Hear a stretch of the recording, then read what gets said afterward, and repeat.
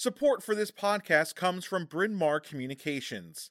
BMC produces a number of informative podcast series spanning a variety of topics in ophthalmology. Discover a new show at itube.net/podcasts.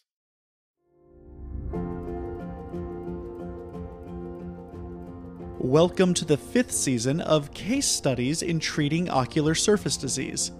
This time, our esteemed panel of Drs. Justin Schweitzer, Jackie Garlich, and William Trattler deliberate on a myriad of interesting cases across the ocular surface spectrum. In our first case, Dr. Jackie Garlich discusses a patient presenting with complex meibomian gland dysfunction. Hello, everyone. Thanks for joining us tonight. My name is Jackie Garlich, and I practice in Boston, Massachusetts. And I have the pleasure of sharing this talk with Dr. Justin Schweitzer and Dr. Bill Trattler. So Justin, I'll pass it to you and let you introduce yourself. Yeah, just an honor and a pleasure to be here with the two of you. Excited about the conversation in regards to ocular surface disease and some MGD and a variety of other things. I practice at an ODMD practice in Sioux Falls, South Dakota called Vance Thompson Vision. I love what I get to do on a daily basis. So just an honor to be here with you guys and really looking forward to the discussion. My name is Bill Trattler. I'm from Miami, Florida. I'm at the Center for Excellence in Eye Care. We're a mix of ophthalmologists, and we have one optometrist currently. And we have our goal is to have an integrated practice. And my specialty is cornea, especially cross-linking. I do a lot of dry eye, a lot of cataract surgery and refractive surgery like LASIK and surface ablation. And just to share, I guess, my philosophy, we work really well with our both the optometrist in my practice, who's really a disease-focused optometrist and really involved in pre and post-operative management. So I feel very lucky to be in South Florida with just a great combination of both MDs and ODs working together to take care of patients. That's great. I love to hear that collaboration. That is as it should be. So that's wonderful. Yes. Well, we all clearly have a love for ocular surface disease. I bought my practice 2 years ago and have a growing dry eye practice. So we are here today to talk about a few cases, and I'm going to start off this case with the title MGD with a Twist, which really makes me regret that I didn't think ahead and come up with a cocktail that we could have been drinking for this, as I feel like it's a name of a cocktail. It should be. Only like an eye doctor, I feel like, would appreciate that. So we'll begin here. So I have a 52-year-old white male patient who presented for complaints of dry eye that seems like it has gotten worse since I last saw him. And he was also complaining about some blurry vision, worse in the right eye than in the left eye. This did seem to fluctuate with his blinks. I did see him 4 months prior for his annual eye exam. And we had discussed at that time, dryness and a treatment plan for him to combat some of these symptoms. He didn't implement any of those things that we talked about previously. So he is back today and says, I feel like my dryness is getting worse.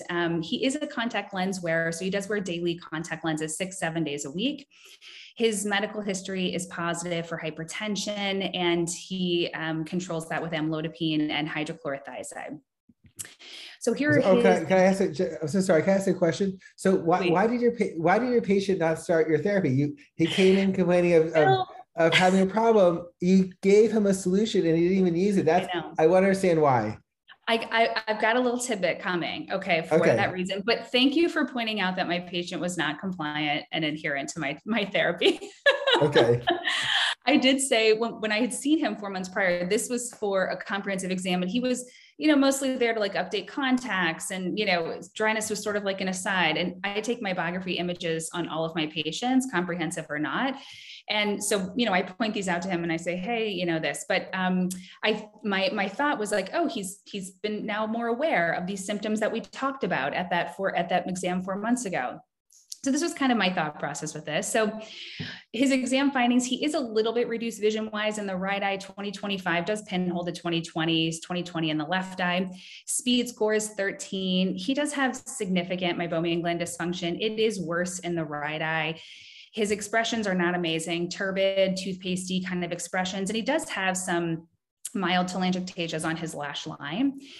He does have a little bit of SPK, mostly nasal and temporal, and this is more apparent in his right eye than in his left eye. Tear breakup time significantly reduced, 3 seconds in the right, 5 seconds in the left. And my biography images are here. So you can see a noticeable amount of atrophy that's happening in this right eye. So seems like a pretty clear-cut plan, okay? This is meibomian gland dysfunction. This all makes sense to me clinically. We talked about this 4 months ago. And when we talked about it 4 months ago, we said we should start an omega and do X, Y, and Z. So this is really a reiteration of what we kind of talked about the few months prior. So we started an omega-3 supplement. We did hypochlorous acid spray, and then we did thermal expression, which we performed that day. And we had spoken about that at the previous visit, so he was prepared for that. For the keratitis, I started loteprednol 4 times a day for a week, and then I had him discontinue contact lenses. So for all of my thermal expression patients, I always see them back in 1 month. And says he was better for about a week, but his symptoms have returned. And I look at him under slit lamp, and this is, better meibomian gland expression. Does still have a little SPK, kind of like a patchy area temporally. And he has also this sort of disrupted epithelium. So it's not a abrasion. It's not an EBMD situation. It is almost like a waterlogged effect that you'll sometimes see in a scleral lens wearer. So normally, when I see my thermal expression patients back, they're very happy. It performs really well, and I get very good results with that. And so when this gentleman is saying not amazing, kind of better, but not really, my red flags go off. What did I miss in this patient? First of all, it's a great case. I can't wait to see the final answer, but I'm just curious how you decide to use 1 week versus 2 weeks versus more in certain patients. For example, maybe, do you ever use it for 2 or 3 weeks or longer? Or how do you decide just a week here? For example, I'm just curious how you came up with a 1 week plan here. Yeah, I do actually like using it for 2 weeks at a time. I do feel like I get better results when I do that, but this patient is kind of antsy to get back into contact lenses. But this is a good stopping point here, because I do want to open it up to the room and say, what do you think I maybe missed here? And what's something that I may have forgotten to look at? Well, I initially looking at it, I don't think you missed anything. I think a couple questions I would have would be, you looked at the MG. I would love to know, was there any other type of blepharitis involved with this? The upper lids, how did they look? When we think about, anterior blepharitis. And then, I always run into the problem, and I'd love to know how you attack this, because I think Bill brought it up beautifully, is, you only use the steroid for a week, and you stated it was because of the contact lens. And I'm sure you see a ton of contact lens patients. And a lot of those patients have ocular surface disease. We know steroids, when there's corneal staining, are a great option for these patients. How do you get it long-term, and how do you use it long enough? And you can address that after we get done with our discussion. But I think the only other thing I'd want to know in this patient is, what did the upper lids look like? What did the patient, if they looked down, was there any type of blepharitis on the anterior surface of the lid or the lids and lashes? Okay. Perfect. Those are great questions. Very good. I'll say, I know about that patient that they talk about that have 20 contact lenses under their eyelids. So I'm afraid, he said it's a twist. I'm wondering, because you said there's still some irritation of the cornea and stuff like that. So I'm wondering if there's a secret stash of contact lenses that this patient forgot to tell you about.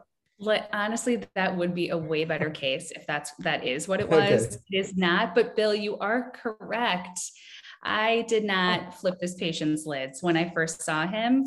No, I did. Sorry, I did for his comprehensive exam. He has these concretions that have since are no longer embedded, and they are all exposed underneath this upper lid. And so the area of SPK that I'm seeing in this weirdo epithelium is all disrupted because these concretions are just kind of rubbing along this cornea. And this is why this poor gentleman is upset. But this was my reminder, you got to flip these lids to make sure there's nothing hiding under there. So we had these concretions removed. Then he was my wow patient for my thermal expression. This is what my normal thermal expression patients will say. So we had the concretions moved. His vision was back to normal. I did actually, which I didn't include in this slide, do a topography on him, and it was very much distorted by just having those concretions under there.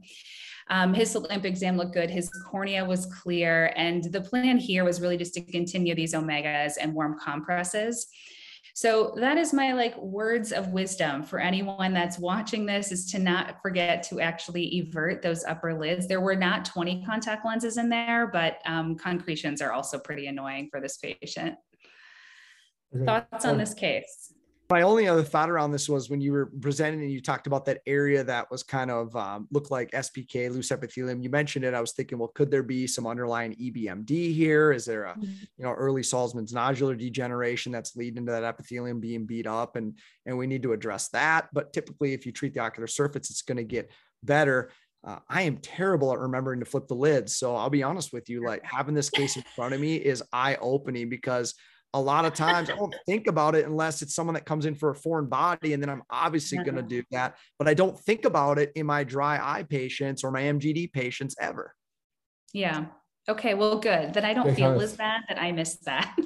Yes. Perfect. Well, I was going to ask you, so, it is a spectacular case. And just now that we solved the case, I guess my question is a long-term plan. This patient already has a lot of meibomian gland loss.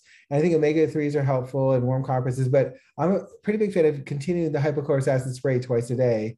I just think that there's a bacteria component to this. And I'm just curious if you typically do that. It's inexpensive. It's easy to do. It takes a second or two per patient. I'm not sure if is that a typical part of your treatment plan for these patients, or not always? Yeah, no, it absolutely is. I'm realizing I left it out of this plan here. It was continuing all of that same therapy minus the steroid.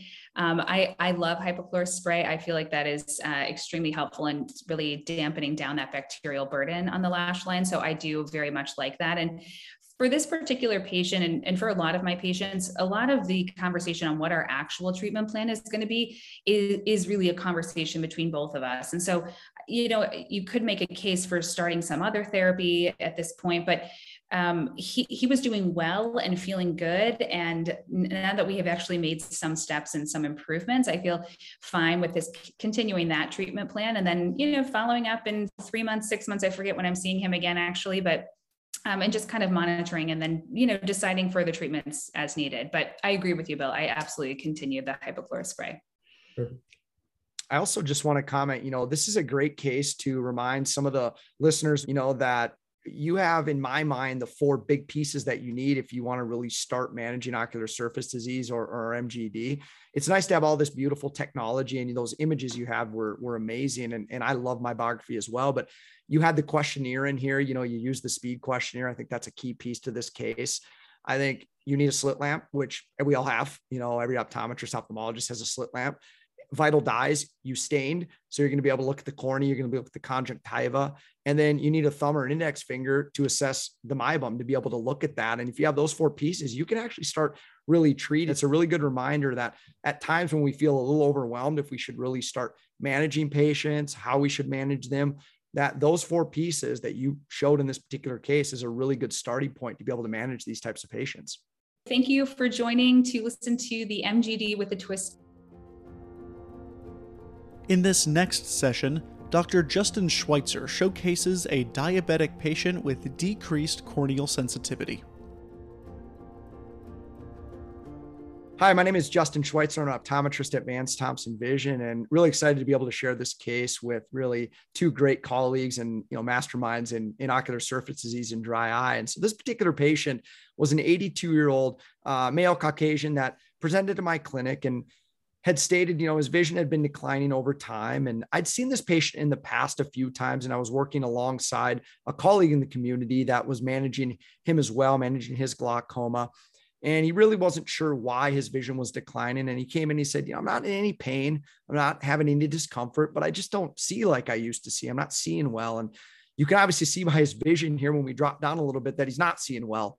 22/50 in his right eye and 20/50 in his left eye. And this was best corrected. Really couldn't improve his vision much more than that. His intraocular pressure was actually fairly well and very well controlled for him, with his Kmax or his Tmax pressure being in the upper 20s. So his glaucoma was very well under control at this point in time. But when you look at his history, And these all come into play, and it's very important in this particular case. His personal medical history, he is diabetic.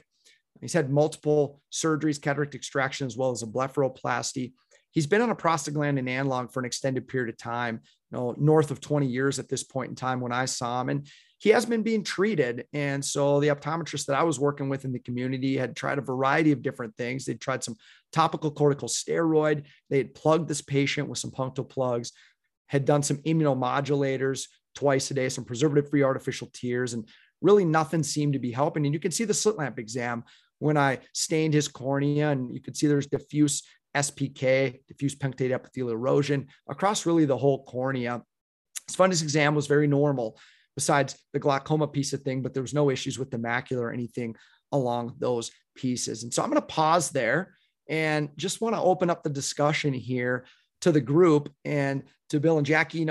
What are some other considerations that you would want to take into account in a patient like this that presents like this with a healthy retina, with glaucoma, but well-controlled and not progressing, but obviously has been declined vision and a corneal presentation like that? So this is a case where I would definitely be testing a corneal sensitivity on this patient. So this is, I feel like, a very classic, no pain, but lots of staining on the cornea. And I'd be very suspicious of a neurotrophic keratitis in this case. So I in my clinic use the old dental floss to test corneal sensitivity. So that's probably something else I'd want to see what's going on there, but also lids. I'm not sure if you commented on the lids of this patient. That's a great question. I did not comment on the lids of this particular patient, and I don't have it listed here, but he definitely has some MGD. He definitely has some mild blepharitis as well. That was being fairly well managed again by, the primary optometrist that I was working alongside of, because he'd been hitting it with topical corticosteroids and doing some other treatments as well. Bill, anything to add to what Jackie said at all? No, I mean, I think obviously she's going down a particular pathway, which you've kind of led us down as well. And I think that these patients that are on these chronic glaucoma medications, their surface just gets beat up. I mean, that's the big problem. And so I'm always trying to figure out, is there a way we can treat this glaucoma without a way to stop the topical medications, since they've been using it for 20 years, and maybe, there's going to be a laser treatment or some other treatment that can be done, Durista or something, to get the patient off of a topical glaucoma medication. That may be very important to try to rehabilitate this cornea. No, that's such an important point when we think about treating these types of patients. How do you minimize the medication burden? So I'm glad you brought that up, because we do have glaucoma drug delivery. We do have BAK-free drugs. We do have preservative-free drugs. We can consider SLT, of course. So I'm really glad you brought that up. And with this particular patient, that was on my mind. And I did do, corneal sensitivity testing with this particular patient. And it is a critical question to ask, when you see that much staining, if the patient has any pain. And he was in no pain. And with that much staining, I would expect there to be some type of pain. And Jackie, you mentioned you use dental floss. Myself, I actually use a cotton wisp when I do it. Bill, how do you test corneal sensitivity? I got to ask. Well, I have to be honest. I mean, why do you need to test corneal sensitivity? You know the answer already. I mean, what if it comes out that the patient feels that wisp? It says, yes, I feel it. I mean, is that going to change how you're going to manage this patient?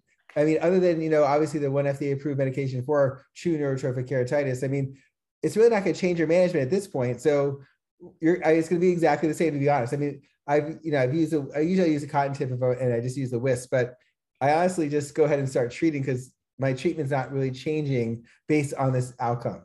No, I don't disagree with you at all. I think the main reason I did is because based on his history, I was already going down the path knowing exactly what you said, is even without corneal sensitivity, I was pretty sure this was going to be an NK case. But we do know with the one FDA approved medication out there that the one thing they require in the chart note is you got to test corneal sensitivity. That's the only reason. But I agree with you. You probably didn't need it, except that he'd been on so many different things, the cyclosporin, the topical corticosteroids, that I thought, well, I have some other considerations, but I may be going down a path to use an FDA approved medication, which we'll touch on here in a second. And so I did do corneal sensitivity testing very quickly in this particular patient. He was completely anesthesia, so he did not feel anything. And when I do corneal sensitivity testing, I usually test, superior temporal, superior nasal, inferior temporal, inferior nasal, central. In this patient, you really need to do that. He wasn't feeling anything on his corneas at all, no matter where you rubbed the cotton swab at. He wasn't going to be able to feel that. And so that led me to the diagnosis, which I diagnosed him as stage 1 neurotrophic keratitis in this particular situation. And really, just to review these really quickly before we get into discussion around this, there's really 3 stages based on neurotrophic keratitis, or the Mackey classification. This patient fell in stage 1 because of the fact that he had, some punctate epithelial erosions, or SPK. He didn't really have any corneal edema or neovascularization or stromal scarring, but he fell in stage 1. Stage 2 is that persistent epithelial defect, which he did not have, but that would be stage 2. And then stage 3 would be stromal involvement and actually stromal melting, or an ulcer that's present as well. So it's just a review of our levels of neurotrophic keratitis, and he fell right into stage 1. And so now getting into the fun part with you guys, what about treatment considerations? The options that were attempted were topical corticosteroids, punctal plugs, immunomodulators, preservative-free artificial tears.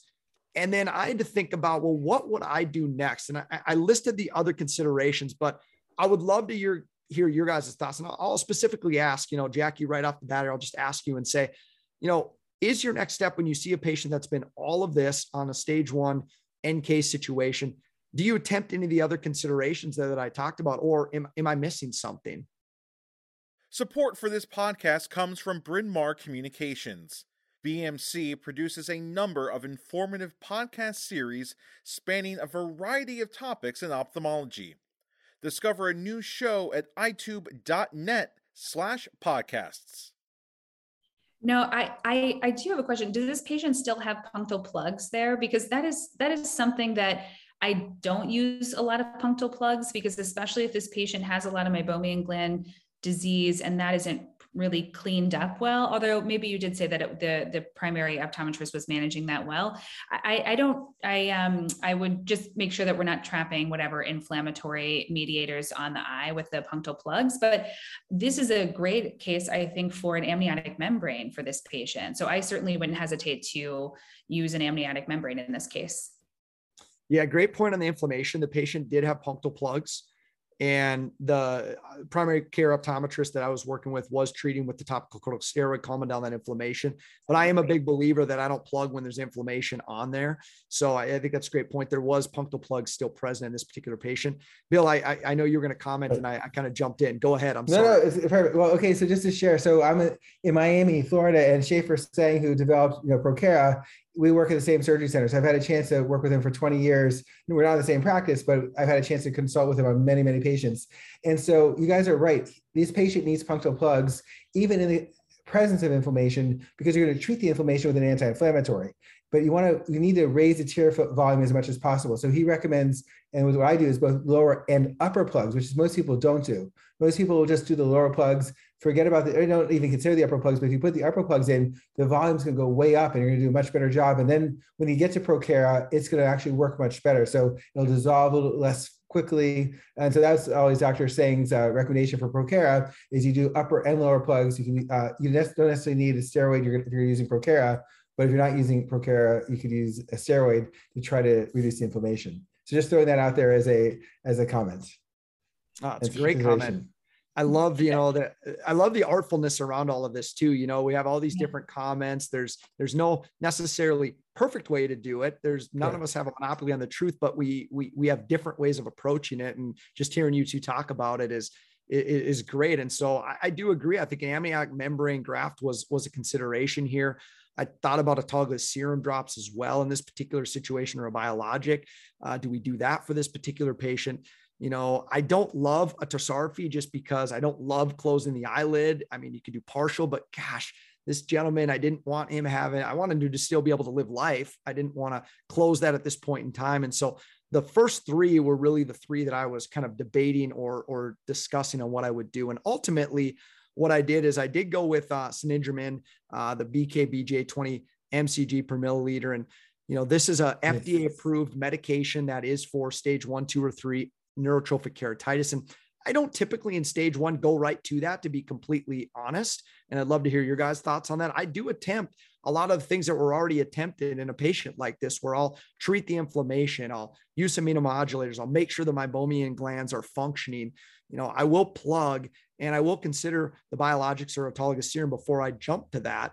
But in this particular case, why I felt like I needed to go to it was just because of all the things that he'd been through and then where his visual acuity was as well at 2250. And so that's what I did and dosed it 6 times a day for 8 weeks. And at 8 weeks, we saw a really nice improvement. He went from 2250 to 2040. You can see that, his cornea cleared up. It wasn't 100%. And this is someone that we're still managing and going to have to continue to manage because we got a chronic issue that we're dealing with, but we definitely improved his life with this particular medication in this particular situation. So Bill, I'm going to throw the question to you now. Do you agree that you would try some of those other options first before you jump right away to this particular medication? Or do you how do you stratify, or when do you decide to use something like this? Because I'm sure a lot of our listeners want to know that and are interested in that. Well, first of all, congratulations. I mean, this set of improvement, this patient is loving you. I mean, any regimen I'm about to tell you is going to take much longer than this period of time to get to 2040, just to throw that out there. So this was a quick improvement for this patient.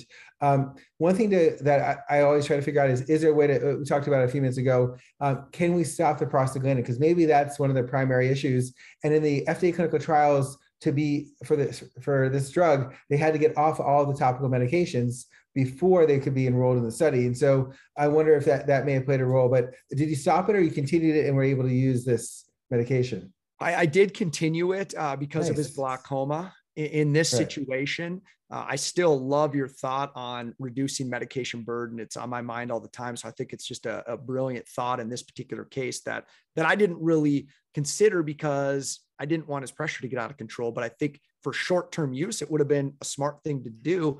And we can always get him back on it later. Right. So one thing that's interesting is if we wanted to enroll this patient in an FDA clinical trial for a glaucoma medication, we would make them wash out of the prostaglandin for about a month. And that's what every clinical trial does.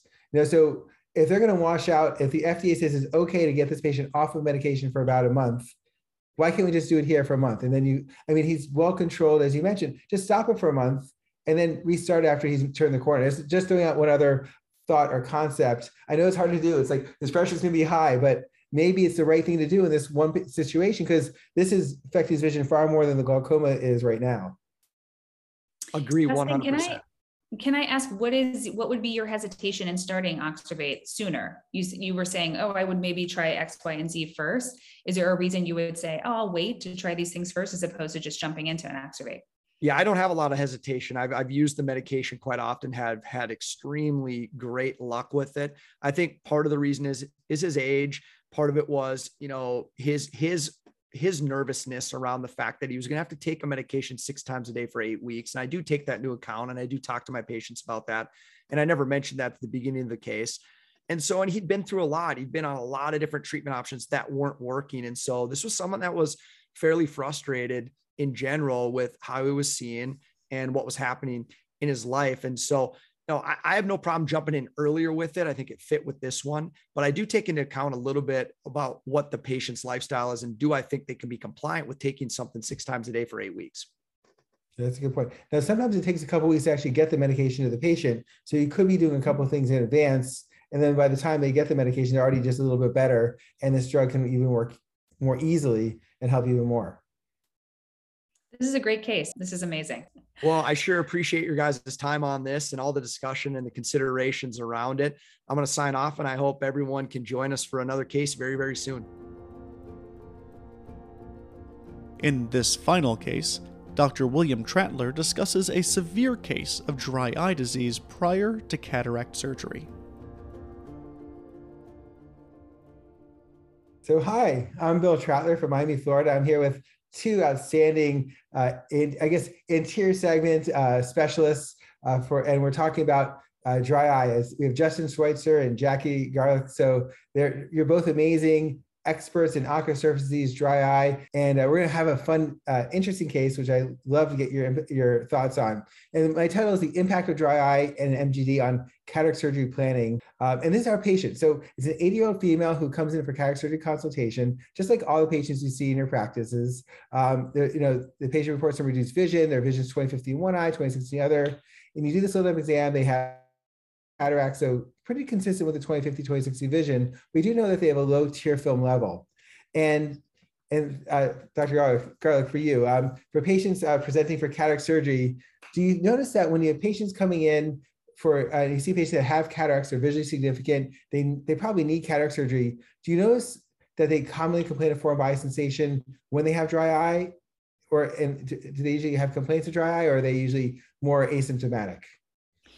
No, I do feel like they complain more about dry eye. I mean, certainly we know dry eye is more prevalent as we age. So it would make sense that we do see that more in our cataract surgery patients. And I do experience that as well. I do feel like they complain a bit more. Not always. This is not always a given, but it certainly is, something that we hear and something we have to look out for when we're referring for cataract surgery. Absolutely. That's a great point. We definitely see patients that have complaints of dry eye. But what's interesting is we did this study where we actually surveyed patients who were coming for cataract surgery at multiple sites around the US, and we asked them whether they had symptoms of dry eye. And it was interesting that the patients coming in for cataract surgery, most of them actually were saying at the time, again, this is just their symptoms of dry eye, a foreign body sensation. Most of them had no symptoms at all. They had no foreign body sensation, and 28% said maybe some of the time I have a little dry eye, foreign body sensation, but nothing too exciting. So it's really 87% of our patients said that they had minimal to no symptoms coming in for cataract surgery consultation. And these were patients actually that had cataracts who were already scheduled for cataract surgery. So there's only 13% of patients that were actually very symptomatic. So if you look at a big population of patients coming in for cataract surgery, most actually don't complain a lot about dry eye. They're not going to tell the three of us, hey, I have dry eyes. They're going to come in saying, I can't see, as their main complaint. So the patient comes in, we do the initial biometry, we do the OCT, the macula, and topography, which I do on every patient. I find it's very helpful. And so now this is for Dr. Schweitzer. So how common do you think dry eye is in our patients coming in for cataract surgery? Do we see it in about 10% of our patients, 20% of our patients? How common is dry eye overall?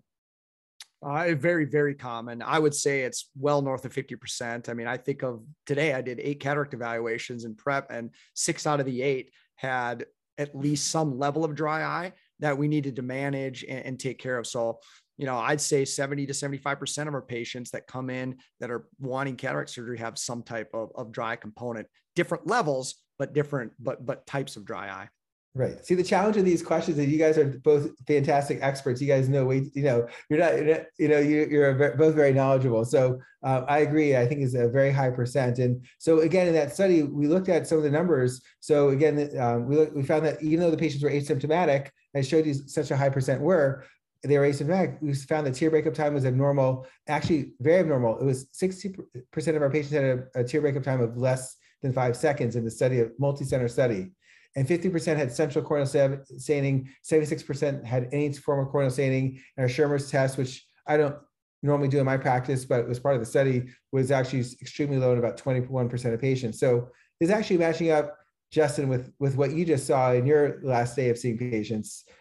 Jackie, do you agree? Is that kind of what you see in your patients who have cataracts? What's your experience? Yeah, I think actually a point on the previous slide is that I think a lot of times, and I don't know what the questions are in this study for the first slide, but I think a lot of it is how and in what way you're asking the questions about whether or not someone has dry eye, because dry eye is associated with a lot of symptoms, but fluctuating vision is one of them. And if you're really trying to tease out what this cataract patient is suffering from, fluctuating vision is certainly one of them. But to answer your question here, I do certainly, I think we're all very much looking for dry eye in all of our patients. So it's very easy for us to, I think, find that in a lot of patients, but it certainly is very prevalent in this population. Right. So here's our topography and our IOL master. And who wants to jump in and share what your thoughts are on this patient's findings so far? Yeah, I can jump in. Just looking at the topo right there, I'm already a little concerned. It looks a bit irregular. I never like to see the colors kind of changing like that.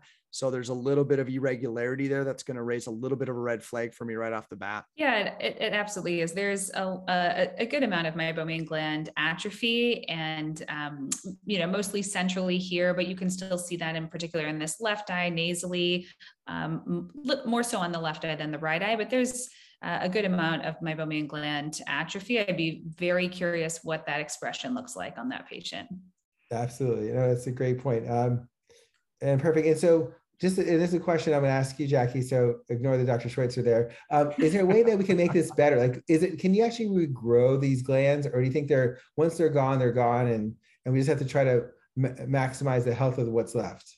So I tell patients when I'm talking about this with them, once these glands are gone, they're gone. But in reality, there are case reports of showing a few millimeters of growth using different therapies. So particularly IPL. So I know Laura Perryman does a lot of this work in her clinic, and she's published a few case reports on this. But I tell also patients, like, this isn't really widely accepted just yet. We don't really have anything that can actually regrow these glands. So once they are gone, there's not much I can do for those. So let's work on preserving and improving what we've got. Okay, perfect. Thank you. No, that I'm in agreement with you. These are tough. So the entire patient started off with, and you can see that it's how they're looking on the side. And this is my plan. So as we talked about, all three of us love hypochlorous acid spray, which helps reduce the bacterial load in the eyelids and hopefully get less lipase secretion, so less MGD down the road. We also started this patient on topical steroids to reduce the inflammation, some warm compresses with some little expression to help improve the meibomian gland secretions, and any other recommendations. These are just a couple of things that can be done. What else do you guys like to do in this type of scenario? For me, I love where you started here. I like to keep it fairly simple at the beginning, so I'm not going to add a lot for another recommendation. Now, I'm always trying to think ahead. So I love where you started here. I love to reduce inflammation. I love we're going to treat the glands. I love the hypochlorous acid. And then if the patient comes back in a month or so, I may consider adding, an immunomodulator of some point. I may consider plugging the patient as well, because I feel like I've got the inflammation down. But I love where you're starting here with this, Bill. Yeah, I agree also. I think in terms of the warming therapies, there was actually a study that I don't believe was funded by LipiFlow, but I don't know if either of you have seen this, but there was a study that showed doing LipiFlow prior to cataract surgery really improved cataract surgery outcomes. And so I think warming therapies in terms of a warm compress are good, but better is more of an in-office thermal expression. So I think that's certainly something that we could add to the list, but I agree with what you've got here. It's a good starting point. Omega-3s would be another option, but these are obviously not acute. They don't work fast. So down the road, perhaps. Beautiful. Well, thanks, you guys. So now this is how the patient looks. So this is we did with the hypochlorous acid spray, worked on the lids, and then also topical steroids. And you can see the nice improvement in this topography. And also we look at the keratometry readings. You can see they're lining up much better. The Ks are much more symmetrical. So now we're getting a much better reading. So you can see just by treating this patient, we're gonna get a much better outcome when we actually perform cataract surgery. Of course, what's also interesting is that, and I'm sure you guys have seen this as well, patients are often asymptomatic prior to cataract surgery. They undergo cataract surgery, which is a surgical procedure, plus they're on these drops for a month.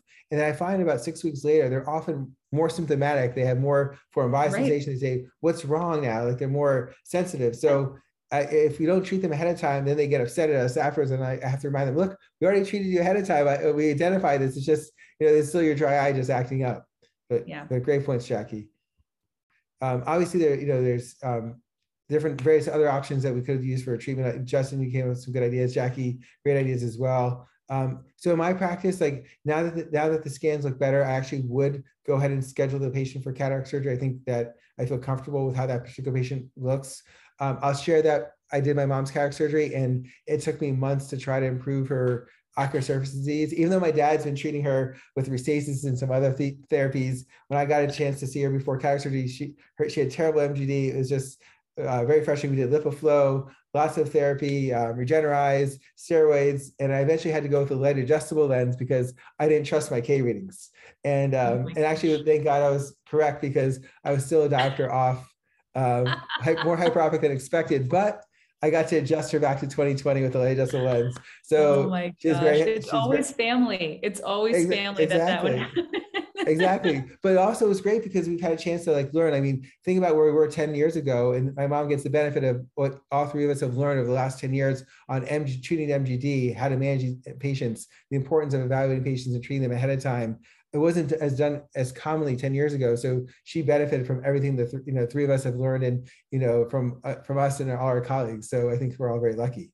So beautiful. So you guys are just two fantastic experts in ocular surface disease and dry eye. And so it's really fun, being with you, Justin, and with you, Jackie, and being able to discuss this case. And I'm looking forward to future cases that we can all share together. Thank you. Thank you to our panel for an engaging and informative discussion, and thank you for listening.